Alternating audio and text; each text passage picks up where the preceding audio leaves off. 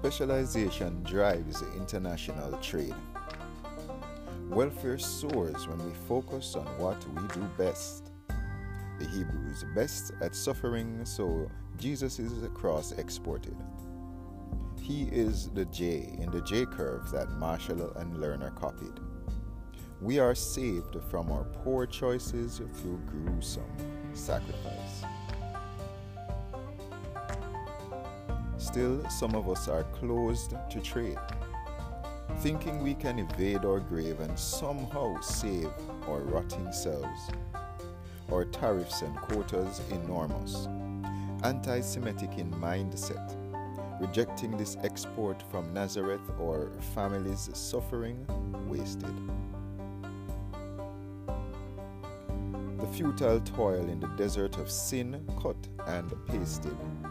Still, the Holy Land has been globalized, but trade wars rage where Christ is despised, the useless WTO cannot diffuse, and although sinners commit to lose, heaven has signed a trade pact with earth.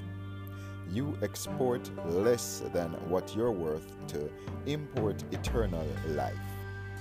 The Jews' biggest export is not diamonds, but Jesus Christ. So, is your family a divine autarky or open economy?